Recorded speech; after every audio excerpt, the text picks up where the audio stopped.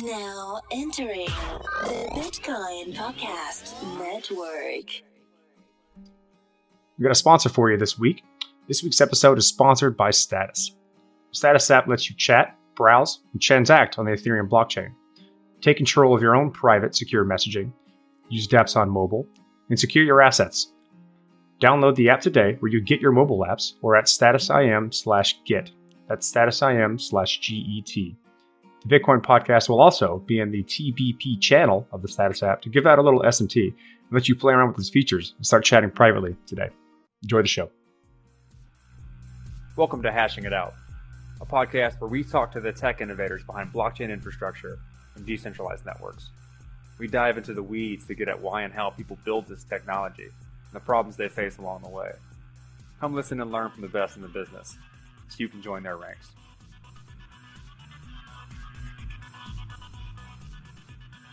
Hey guys, welcome back to Hashing It Out. I'm your host, Dr. Corey Petty, with my co-host, Colin Couchet. So what's up, everybody, Colin? What's up, everybody, Colin? What's up, everybody, Colin? Today's episode. Every time, same shit, man. Same shit. I love this shtick, though. I mean, people have actually walked up to me and gone, "Oh, you're what's up, everybody, Colin." Yeah, okay, it's working. You gotta stick with the shtick. It works. Consistency is key, man. You know, if you got a catchphrase, go with it. Today's episode, we're bringing on Certora.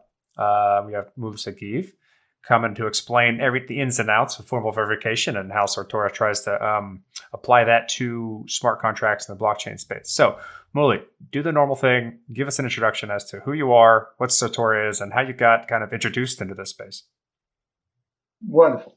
So I'm Mooly Sagiv. I'm academic from Tel Aviv University. My research area is formal methods, and I have contributed major techniques into this area. And now, a year ago, together with a student, Shelly Grossman, we established a venture that is supposed to actually make formal verification available to every developer. And at the moment, we are already doing it. And is it particularly aimed at any specific platform? Is it meant to be useful across the board? Or are you currently first of all, is it available now? And who is it available for? It's available now. There is a demo on the website that everybody could use. But at the moment, this demo is for the Ethereum virtual machine. This is what we build at the moment. It could be used for other platform, but at the moment it's available for Ethereum users, Solidity users, and Ethereum users. Okay. There's a lot to dive in here. First, I guess we've had quite a few people on the show in the past discussing formal verification and the different semantic solvers that are available within the Ethereum ecosystem. For those who haven't listened to those episodes, can you give us kind of the 101, the intro of what formal verification is and why it's needed within smart contracting languages and like the Ethereum virtual machine? Sure. So formal verification is the art of proving that your program does what it's supposed to do. And it's, of course, useful for many domains. I've been working on avionics software and other software which is used. But in the concept of smart contract or cryptocurrency, it is really needed because bugs have tremendous effect. And because the contracts are kind of immutable, once you have this bug, it's really hard to mitigate that bug. So that's what makes it really, really useful in this domain. And of course, the fact that this domain, people use smart contracts to manipulate assets, then the bugs that we are finding are very, very valuable. And it's important to find these bugs before the contracts are deployed. Now, go ahead, continue, sorry. Yeah, if you want, I could at certain point try to explain what we are doing different at this space, but maybe later. That's definitely one of the questions I plan on asking. But like, I guess before we get into that, like, what's needed for someone to start using something like this? In my experience, a lot of people who are developing smart contracts don't even write specifications. So it's hard for them to figure out what they should be looking for in the first place. People like I know a lot of projects and people when they try to put things on the mainnet, they don't like, and they think about getting an audit. They don't even know how to approach auditors. So how can they approach using software like this? That's an excellent question. In fact, formal method is an area that has been around for a long time, and there's a lot of challenges in making formal methods to work. But the biggest challenge in formal verification is just knowing what your contract is supposed to do, and that's the biggest problem that you have when you work with formal verification. So what we do with our customer, we use kind of a network effect in a sense that we check properties that one customer give us actually against other customers. And when you approach us, and you can see that if you download the demo, you can actually have a set of properties that you can start with. And then you add more and more specification. And the interesting thing is that if your contract manipulates, for example, ERC token, then in fact we know how to check it, and there is no need for intervention. But if you have a more complex software that you are developing, you will need to write specification, and you're absolutely right. Writing specification is very hard. It's sometimes harder than writing the program. Well, in my opinion, it should be done first before you write the program, but maybe I'm different in that case. Well, but like, all right, why is it better than just running a bunch of tests and making sure your tests work? That's because the idea is that the specification is first of all very high level, and it gives an assurance of what is this contract is supposed to do. And the second is the amount of coverage that you get. You really get a coverage that when you write this specification, you know that, for example, you cannot mint an unbounded token. You know some property, and this is important for developer. It's important for clients of this code. And another thing which is useful in this case, it's useful when your software evolves, because what happens is when you write now a new version of the software, you can check that the software adheres to the specification before the contract is changed. So this allows you to actually develop faster, in the sense that every time you develop a new contract, and you change your code, you can check that it fulfills the specification. Okay, so I think that's at the lowest, maybe the highest layer. A quick introduction as to kind of what you're doing at Certora is you're providing software for people to make sure that their smart contracts are doing what they're supposed to do, and it does it in a rigorous way as advertised. My question is, I guess the next one is, there's quite a few projects that are currently available within the ecosystem, K-Framework, Manticore, Mithril, that provide formal verification. How is this differentiated? Okay, so if you see, there's as I mentioned, there's a lot of work in this space, both in smart contract, and you mentioned some of the excellent project. So it sounds like there are different approaches, and they have difference between the level of automation and the guarantee that they give you. And this is sort of where it depends where you want to be. So for example, framework like K, it can give you a very, very high assurance, but it requires a lot of manual effort. Okay? It does. And it's even worse in the sense that every time you change your code, you actually have to redo it. Okay? And framework like Mithril is almost automatic, but it gives you very low assurance. In fact, all the bugs that we find, they were not found with Mithril. And we want to give you sort of the best of both worlds. We want to actually make sure, and you can see that in the demo, that we do it in an automatic fashion, and still we give you the guarantee, and we actually prove things that were not proven by K so far. We have proved properties that will be very hard to prove with K. It's possible, but it will require laborious efforts. So I'm just going to give the audience kind of a rundown. I just went through the demo on the call right now to take a look at the invertible smart contract and the invertible spec. And I got to say, it's clear and understandable. And that is the first time in my life I've ever looked at anything formal verification and could say that.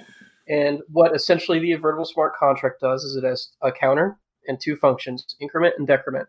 What the spec says is that the increment function, it has two rules that it defines, and it's got a literal keyword called rule that you define the name of the rule. So it's like a variable. You say rule invertible, and it will make sure that in the case of like, for instance, it has one rule that fails, but in the case of invertible, that a decrement followed by an increment should give the original value.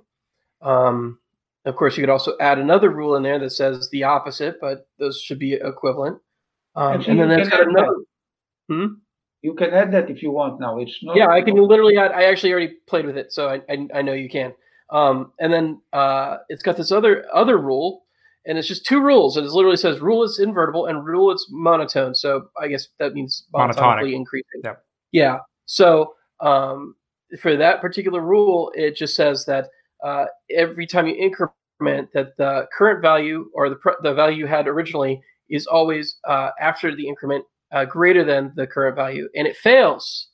And it fails for good reason, because it has a buffer overflow error. So as soon as you go past 256, bits of incrementing, it fails. And the cool thing is, if I hit that start verification button in their demo, it happens immediately. Now, I'm not sure if that's like that in your actual product. But you are running the actual product. And this is literally exactly what it does. So you're going through all the verification. It doesn't take time to precompile or build the rules or anything like that.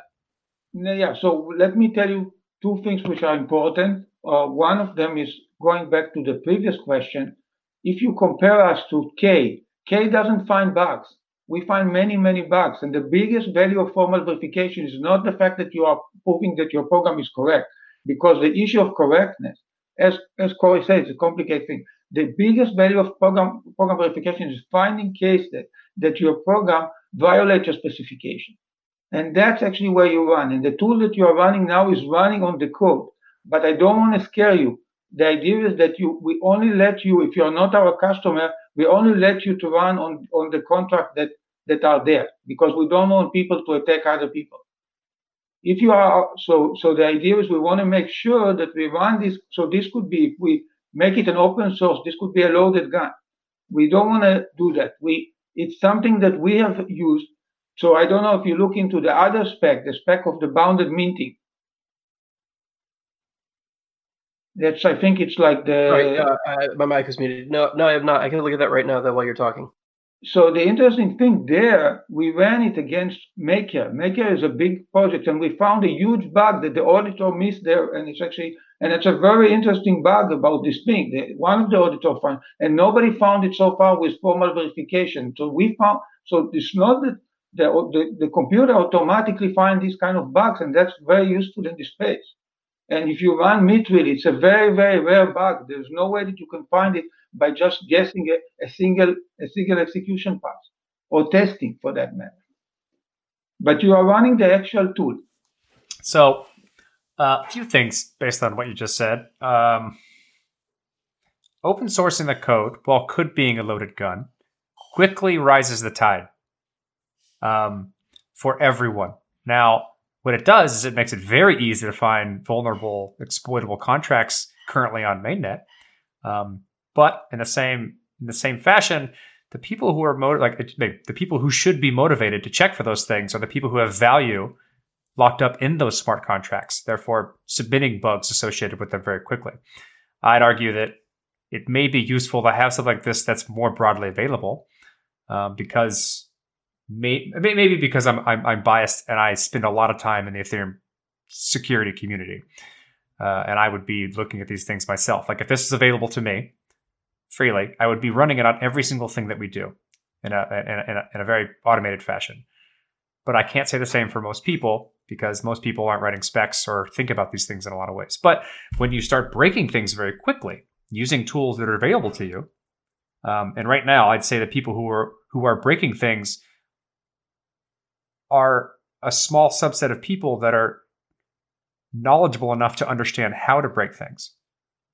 If we widen that pool, that it makes it less likely that people can still use the available, it opens up the pool of people who can use the available tooling to find bugs, and means that it's more likely that those people are going to be beneficial to the community versus just people attacking it, right? Does that make sense? I want these tools to be more available, because right now the barrier of entry for finding these types of bugs is very, very, very high, which is why smart contract audits cost so much. That makes perfect sense, and you are making a valid point because the moment that this technology will be mature, then you are saying that it will not be a loaded gun because everybody will use it, and even the developer will use it, so that they will.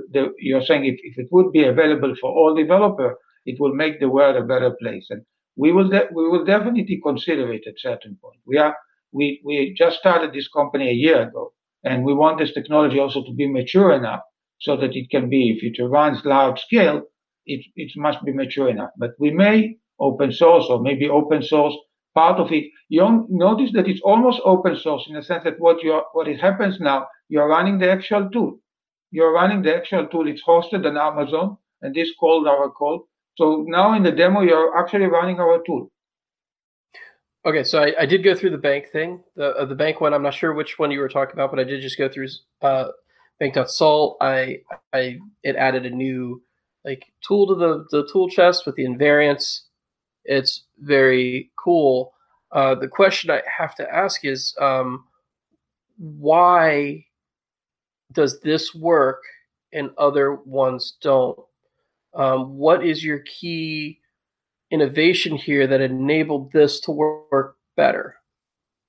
Yeah. So first of all, we should acknowledge formal verification is an undecidable problem in computer science. This means that there's always a program that formal verification will fail. Being our tool, being K, because it's one of the hardest problems in computer science. So this means that you can take a program for which every tool will fail, and this will remain forever, and nobody can solve it with a computer. But what we have done a huge effort in understanding the EVM and connected it with constraint solver, and still a way to go. So the idea is that what we do, and we can talk about it if you want to deep more technically, we are coming with 30 years of experience in this space. So we know a lot of things in this space, and we haven't implemented everything that we know. But we know a lot of things to do. And also, I must admit that smart contract is a very, very nice domain for formal verification because the contracts are not very big. If you run our tool on Microsoft Word, it will not terminate.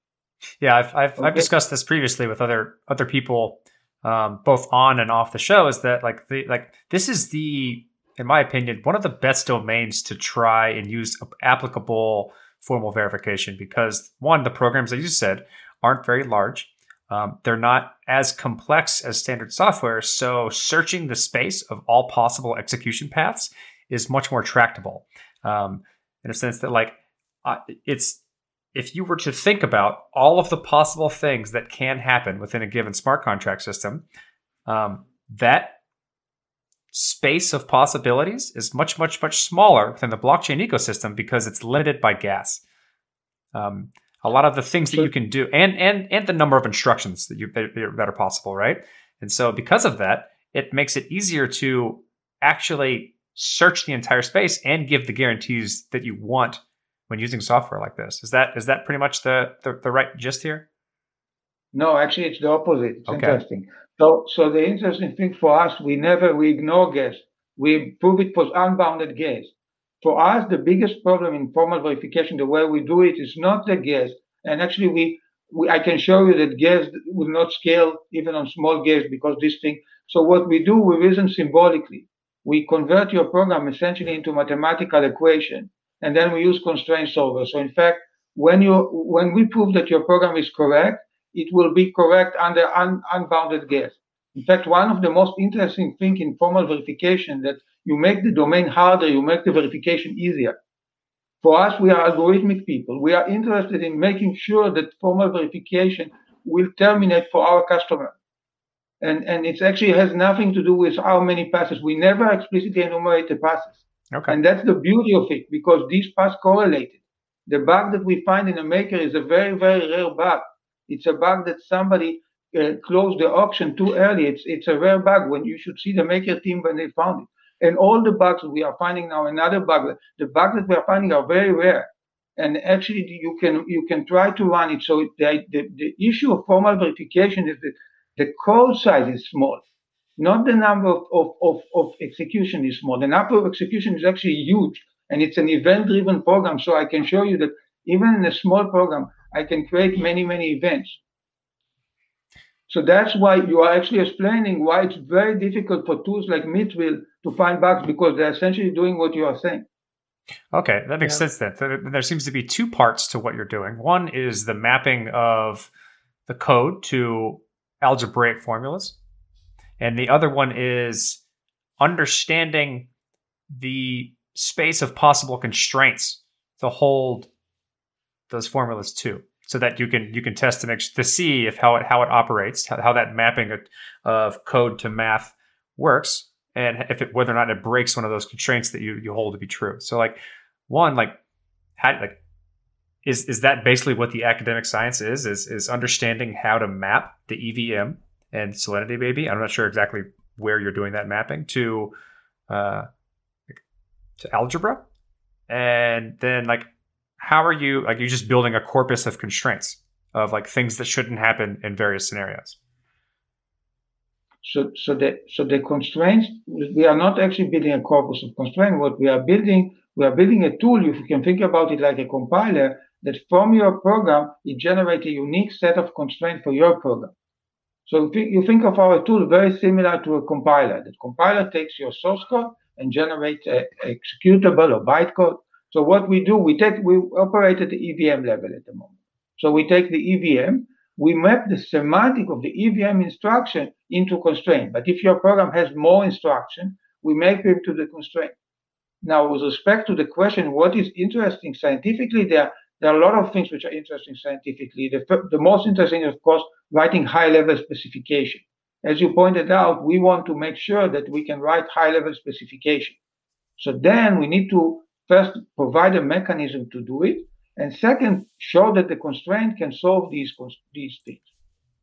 I should say we are building on a lot of things that were done in the community, including like the Microsoft tool called Z3, and there's Stanford University has a tool. So we're using a lot of open source software in the tool. It's actually a tool chain. Okay, so you're not releasing this live because you're afraid of the impact it will have on the Ethereum ecosystem. And he's running a business. However, it's running a business. Well, that's okay. That has to be part of it, right? Okay, yes, but exactly. We are for profit. Yeah. The argument is it's a weapon if used improperly, right? Meaning that if you volunteer this, what you've also done is basically said that a lot of these smart contracts out there are vulnerable. A lot of big ones, for instance, Maker was vetted very hard, and it went through security audits, and it is vulnerable. It was vulnerable, and you found that, and they didn't, and it could have caused problems. And if there's one Maker, there's others that are already deployed and have this problem. If there's one problem out there, you're seeing that this is probably a common thread amongst all Ethereum smart contracts. Can I verify that that's something you're seeing? Yes, definitely. I should say the Maker team is really care about security. They fixed this bug before it's deployed, and I think everybody that we one of the nice things about this domain, I used to work in formal verification before, and you come to people and you report bug, and they say we have too many bugs to fix. And here, when you are reporting a bug, people are serious. They take us very seriously. It's money. They talk to us. Yeah. So I think everybody that we report so far, we have a responsible bug disclosure policy, and actually one of the ways that we acquire customers is by reporting bugs. That's very clear. That's great. I'm looking at the demo now because it piqued my curiosity after Colin said something. It looks as though the spec is similar to something like TLA, which is like a formal specification writing language against some piece of code. Is that did you pull from? Where did you pull from the spec language that's being used? How do people learn how to write these types of things? It's very interesting to write a smart contract language, write a smart contract in Solidity, but I think it's even more interesting to write what a smart contract should be doing in a tailored specification language. How can people get access to this, and is it useful for them to start doing that? Yes, so the language is completely open source and the specification you can change and we will release it. And I should acknowledge our customer, specifically Compound, Finance and Coinbase. Actually, they came with the spec, so they are helping us. And you are absolutely right. These go back to TLA and even earlier VDM.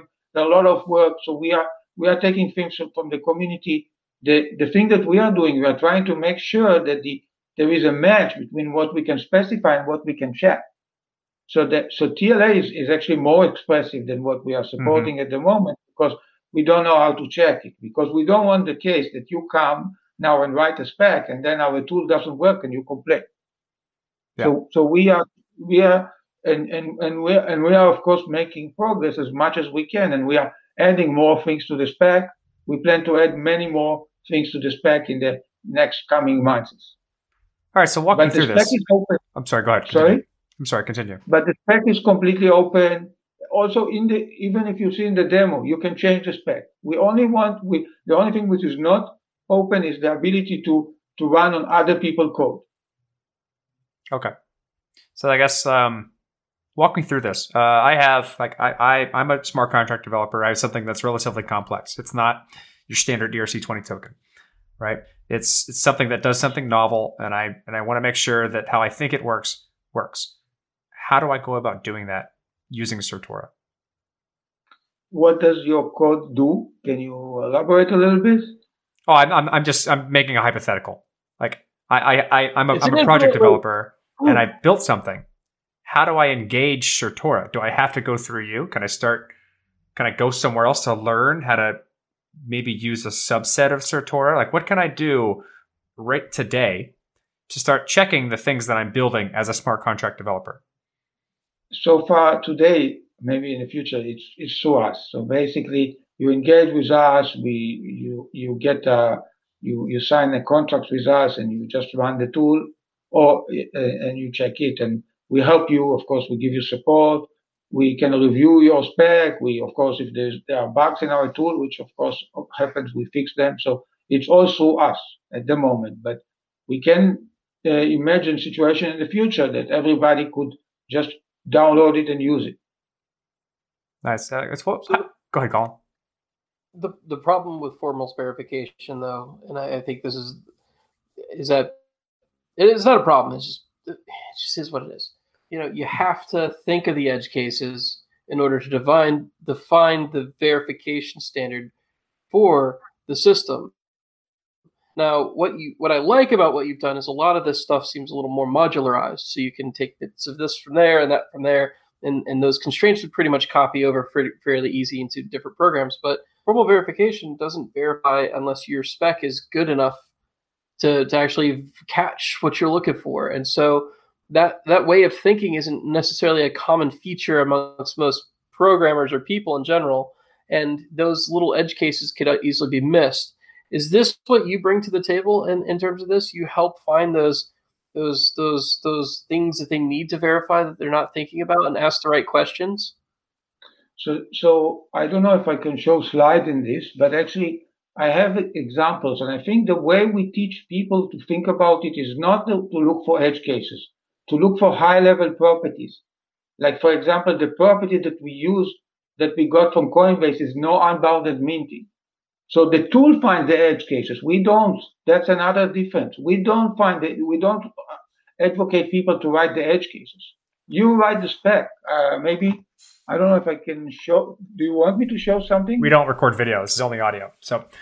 Okay, that's fine. But you can see, for example, in the report that Compound put. So, for example, they had this property that they said that any loan that somebody can take, it can be repaid. That they came with this property, and then the tool find out the situation that this is not the case. So they are not thinking of the edge cases. They are thinking of the positive cases. They are thinking of what it's supposed to guarantee. Look, even in the invertible contract, you say that it's inverted, and then the situation. So you are not looking for edge cases. That's not what we want to do. We want you to say what's the required behavior.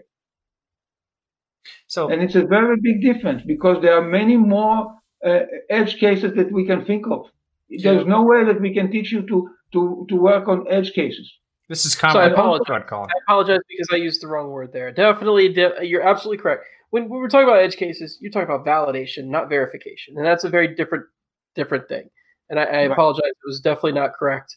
But even then, thinking of all the high level specifications for a program that you've already written is not always intuitive. Correct. It's not even intuitive to us sometimes. It's very interesting. We ask ourselves, who do we have to talk in the organization? And sometimes it's not actually the developer. It's very interesting. Sometimes we get these properties for somebody else. Say, look, this is what's like the security manager. Say, this is what I have to check. So you are absolutely right. Sometimes actually we get this property for somebody who even didn't develop the code. And it actually is somebody who's very close to the code. You ask a programmer that assign X to 2, what's true? He tells you X is equal to 2. He's very, very concrete. And he's absolutely right, but it's not useful. It's not going to find a bug.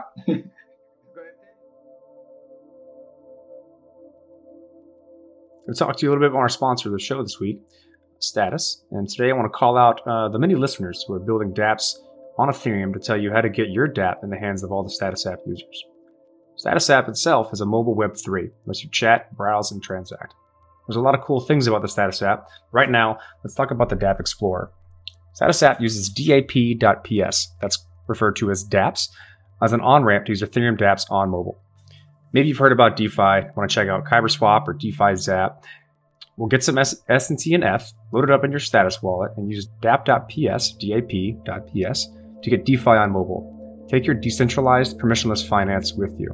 Already, we're seeing tons of excitement around mobile dApps in Web3.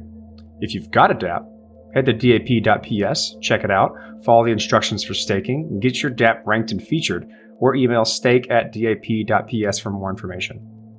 What's really neat about the Status app dApp Explorer is that it automatically creates a social channel for your dApp. So you've got a place where Status app users can find and use your dApp, but also you've got the built-in private and secure chat functionality to build a community, do Q&A, FAQ, support, or even meme building. What's that you say? You're not a dApp developer? Why not? Status has a suite of developer tools to get you started building, testing, and deploying Web3 dApps with Embark.io. You know, you see projects that raised a bunch of money in their ICO in 2017, and then nothing. Some crappy wallet, maybe some marketing partnerships, but Status is shipping consumer products, dev tools, and fixing Ethereum and basic peer-to-peer networking and communication protocols. The team is legit. I'm on it. Decentralized and open source. Check out everything they're up to at thestatusnetwork.com or start with the Status app at statusim/git. That's status.im/GET. Back to the show. Yeah, that's the thing that I think that I may be missing in the development process and a lot of this stuff is before starting even writing code, I feel as though you should be writing like, these are the things it should do and nothing else. Like, these are the bounds this variable should ever have. This thing should never go over this. This thing should always be equal to this at this point, so on and so forth. And usually that comes through in the smart contracting language, like in Solidity, in the form of like asserts and requires, right? Whenever you hit some part of a code that's like, okay, at this point, let's require this is equal to this, or let's assert that this is equal to this, so on and so forth. And that then makes sure that the contract, if hits some type of invalid state, will stop and the transaction will be invalid. From what I can tell, based on looking through your documentation, you have a similar type of statement to put into Solidity smart contracts that your compiler can read, and these become what's known as constraints. Like in the mathematical world, this is a constraint. In the developer world, it's just like an assertment or requirement or whatever. And so, like, how is ensure an addition to what developers are currently using for assert and require, or is it something that's specific to yours? Or are you trying to move it into? What is it? So we are trying to make this tool look as much as possible close to Solidity, because we think it's a good idea, because it's a tool for Solidity developer. And we are trying to make a spec almost look like a unit test. So basically the idea is you write a requirement, but of course, to get the big value from that, the requirement that you have to write are requirements that really capture the high level properties of your code. Like I told you this example with Coinbase or Compound, you have an example that specifies something very high level of your code, and then this tool is useful.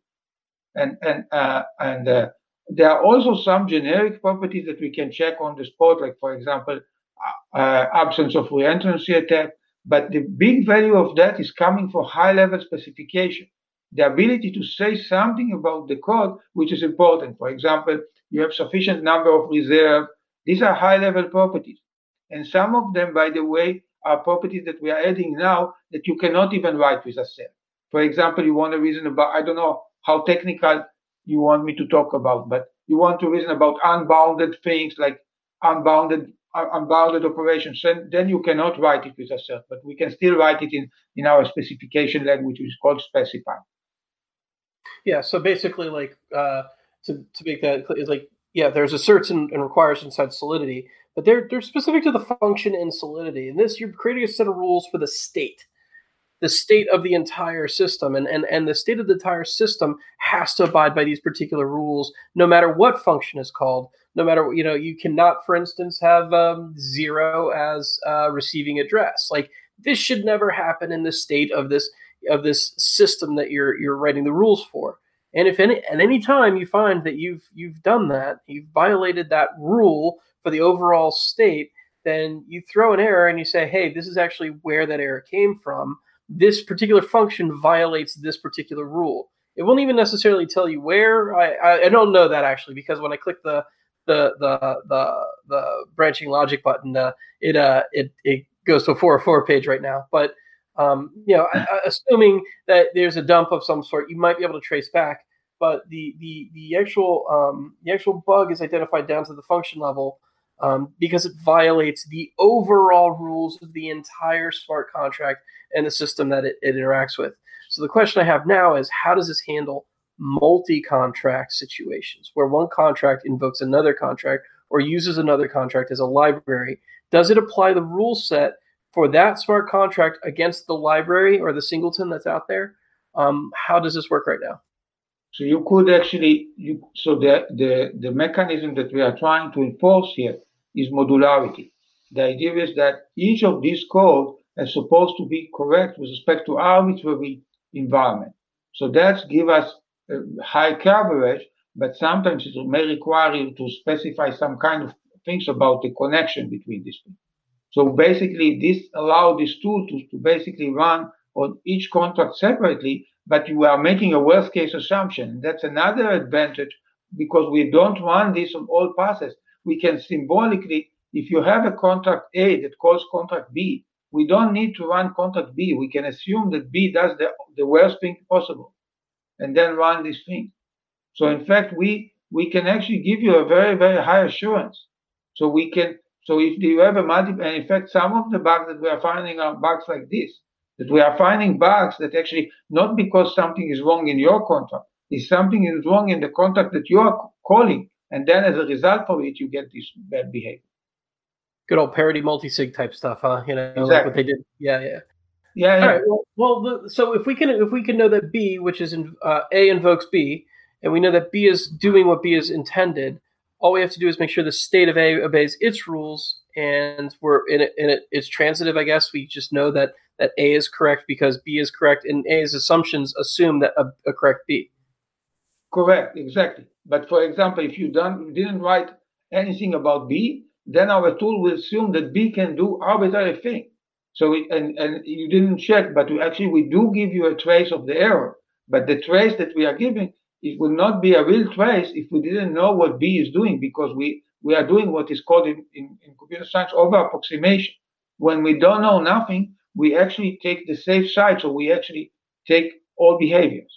Oh, that's nice to know. So that basically is saying, like, we don't know enough about this, so we're going to assume the worst.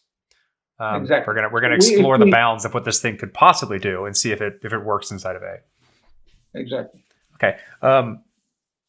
I guess where I'd like to maybe take this from here, because it's all fascinating and awesome, but there has to be limits to what's currently going on, right? How does this scale? Where does it meet issues? Does it have to do with code complexity? Does it have to do with size? Does it have to do with the number of constraints? Like, where are you finding difficulty working or making this tool work? So code complexity is definitely an issue. I think the It's not just the size of the code, it's what's in the code. So, for example, things like nonlinear arithmetic, there are some things that in the code that makes verification much harder. So if your code implement a linear arithmetic, it's easier. But if your code implement nonlinear arithmetic, it will be harder. Another case where things are interesting is when you have loops, when your program loops over multiple things. So we need to learn something which is called invariant. So there are a lot of interesting challenges which still need to be addressed in the tool. Yeah, and sort of some of the talks I've seen on formal verification, actually it was a K talk. It's because Solidity is still a Turing-complete language. It makes it very difficult to formally verify it. Do you agree with that assessment, or is that something that maybe I just misunderstood about how difficult it is to actually do formal verification on any Turing-complete language? So that's a very interesting question. I'm not sure I agree. I mean, in general, it is true that Turing-complete language are very hard, but it doesn't mean if you have a single program, because the problem as we find out, it's not just coming from the programming language, it's also coming from the specification language. And in order to have the ability to write high-level specification, you need powerful specification language too. So it's true that it's a Turing-complete language, but we want to make it sure that it works for our customer. We don't need to work on arbitrary program. We need to make sure that it's running on the program that are there. And we are handling actually pretty complex EVM code. I don't know that if you move it to SQL, you're going to make our life very easy. And SQL is not a Turing-complete language. Right. I mean, so compound actually, and maker SQL are is, complex. ANSI SQL is Turing complete, isn't it? I've always read that it was. What? ANSI SQL is Turing complete. ANSI standard SQL is Turing complete.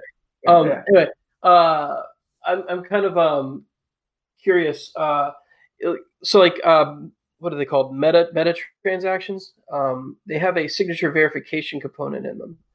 I believe that's in the smart contract. Would that sort of stuff break with this formal verification, or is that's not the kind of math you're talking about here?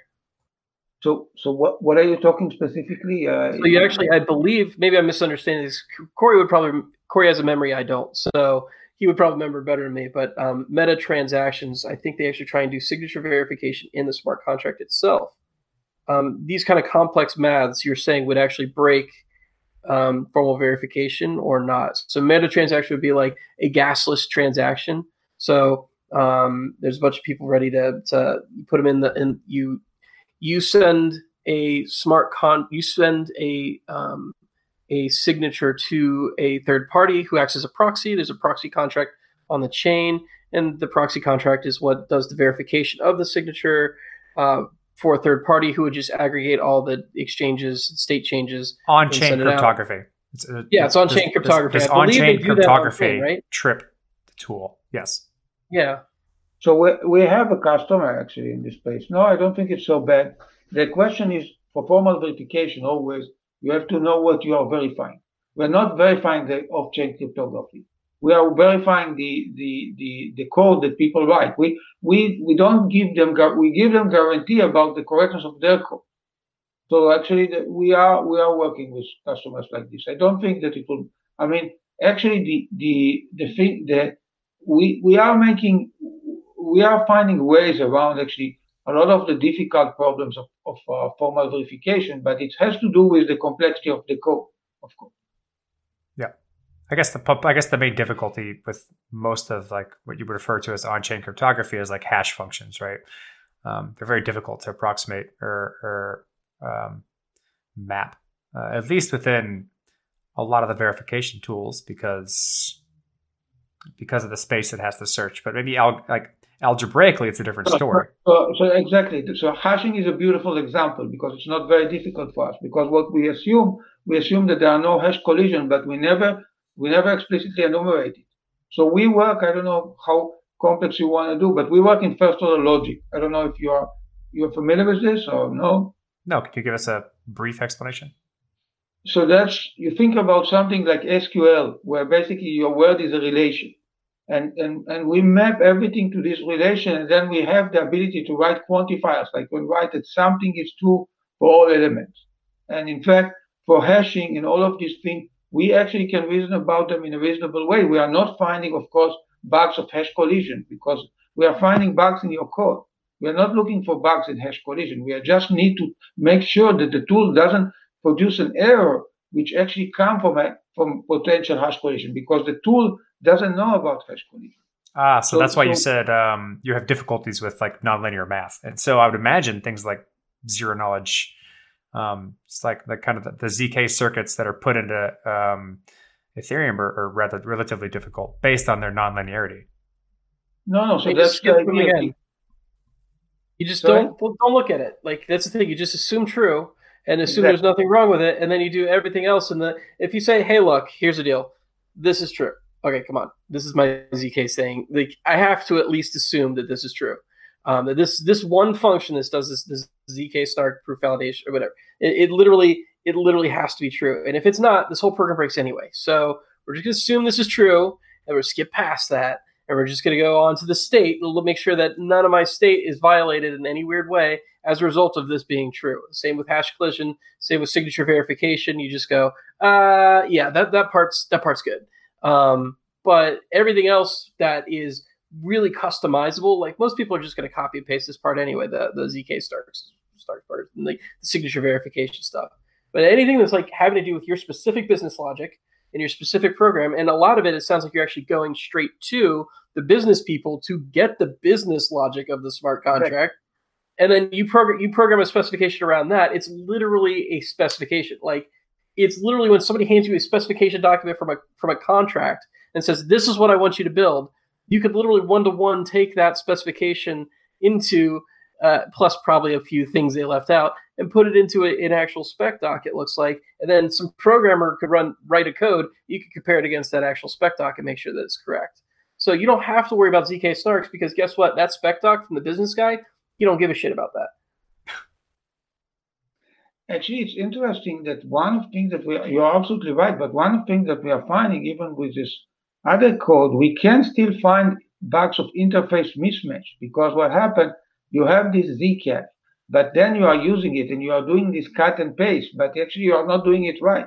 You have two things with the same address pointing to the same thing, and then you get into trouble. So there's a problem not just in the cryptography, but also how the cryptography is realized in programs. And it's true, we are not looking for bugs in the fact that somebody didn't get the right polynomial for the thing, but we are finding cases where this polynomial, where it's translated, it will have an error. So that's actually what we are looking for. We are looking for programming errors. That's fantastic. I'm kind of curious, like, what's next? What's on the horizon in the near future for y'all to kind of implement, start introducing to people and using?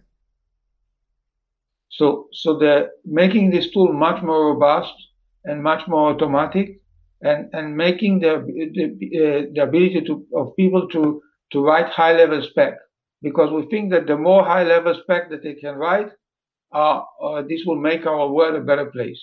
Oh, I would. So, and it will make, as a security engineer, I could not agree more. Having people write specs for what they're doing would make my life a way easier than it currently is. Like, how do people learn how to do that? How do you teach people to start writing specs? Where do they go? So that's an excellent question. We actually have a wonderful experience with some of our customers. Again, I point out Compound Finance. Their engineers are doing so well. They're finding bugs in our tool, but they're finding also bugs in their code with this. So that's very, very useful. I think the way we want to do like webinars. We want to teach people. I started, and we do it. We have, together with me, we have many people who are excellent educators, including James Wilcox, who is graduate from the University of Washington. So he's going to give a number of workshops in the U.S., and we're going to give many workshops, and we are interested to give a webinar to allow people to write spec. And we make, as I said, we make the spec open source. We do everything which is possible to allow people to write spec. Could someone who's not using y'all's product benefit from the spec that would be used inside of your product? Like if they say, for instance, I wanted to use your tool, I wrote a spec for my project and used your tool against it, but I also wanted an additional third-party audit. Would it be beneficial to them if I took that same spec and brought it to them for the audit? I'm pretty sure the answer is yes. And I'm pretty sure the answer is yes, that the auditor could use this spec. Also, you can, tools like Meetweek can use this spec. So we think that this spec will be good contribution to the ecosystem. Even if you want to use like K, I mean, the specification is the property which is important in your code. So we think that this would be useful. You can also use it for just one-time checking. You can just insert, when you have the specification, you can just check that your code satisfies the properties while it is executed. I guess what my mind is turning here. How easy is it to auto-generate a spec using maybe development tooling and IDEs to say like you write your code, it then generates a spec based on certain things that you're writing inside of it, maybe pragmas, maybe? We don't have enough experience to answer. We are seeing the cases that a developer writes a code and wrote a spec, and later on, when the developer changes the code, we want to make sure that the spec remains the same. So this is a case that we can help usually. We can have an IDE that help you update the spec when you updated your code, because the change in the spec is either nothing or very simple, like you change the function.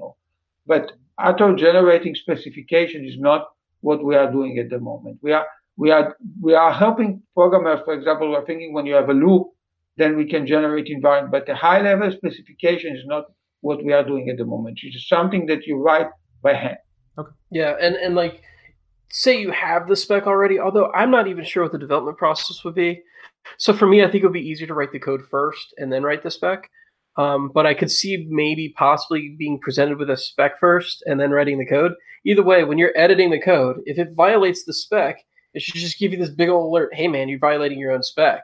And then you could either change the spec or you could change your code, but one of them's got to change. And like I could see an IDE interaction like that where it becomes very easy to, from a product sense, to actually like develop better iterations over your own code, and then also integrate this into continuous integration pipelines and stuff like that. But I'm really actually curious, when you write these specs, do you do it after you've written the code, or do you do it before you've written the code? What is your typical method for producing this? Because I can't see them. I can't see myself doing them at the same time, but I can see a scenario where I might do one or the other first. I will answer it, but let me go back and tell you what we do with spec, which is very useful. And we started doing it in the tool. We check that the code adheres to the spec, but we also check that the spec makes sense.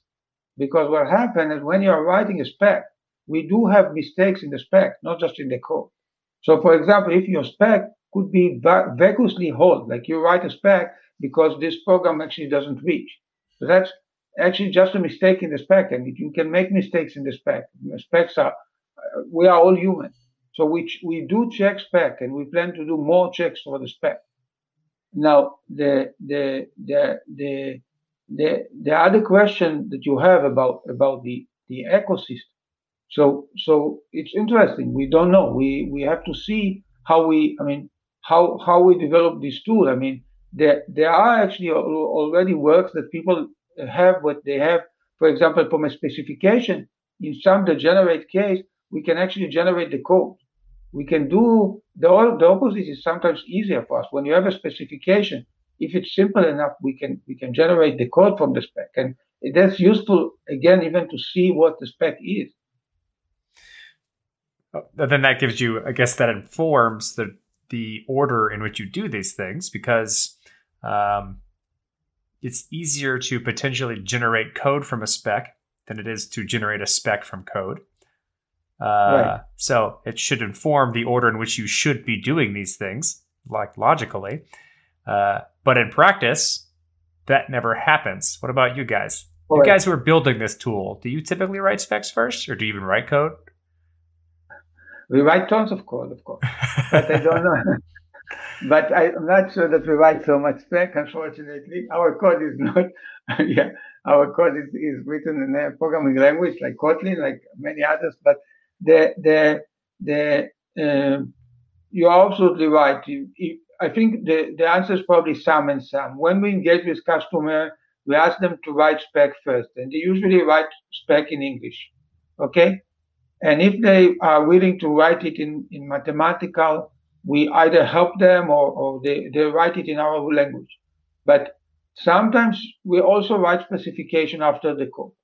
And another thing that we can see, and this is happening to us again and again, that actually we can give them specification that we develop for other customer, provided that the other customer agree. So basically, the fact that you develop a decentralized finance application, and now you come to us, we can actually run it and check, because the specification is not actually checking something specific for your code. The specification is checking a high-level property like this invertibility or bounded minting or some property which is high level. It's not specific to this DeFi. So we can run your code and check that it adheres to this spec. Awesome.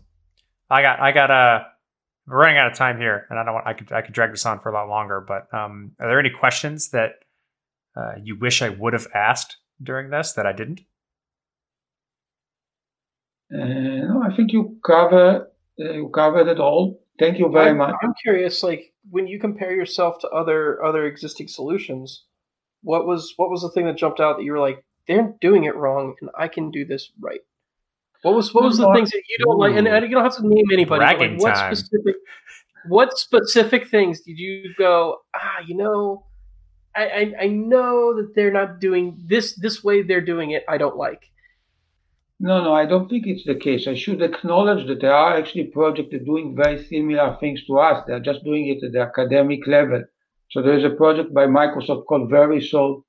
So we are doing things which are similar. I think of course, since we are a for-profit company, we are doing it in a different way. But what we are doing is something similar that I don't know if you guys know. It's called deductive verification. It's not like K, but it's another approach.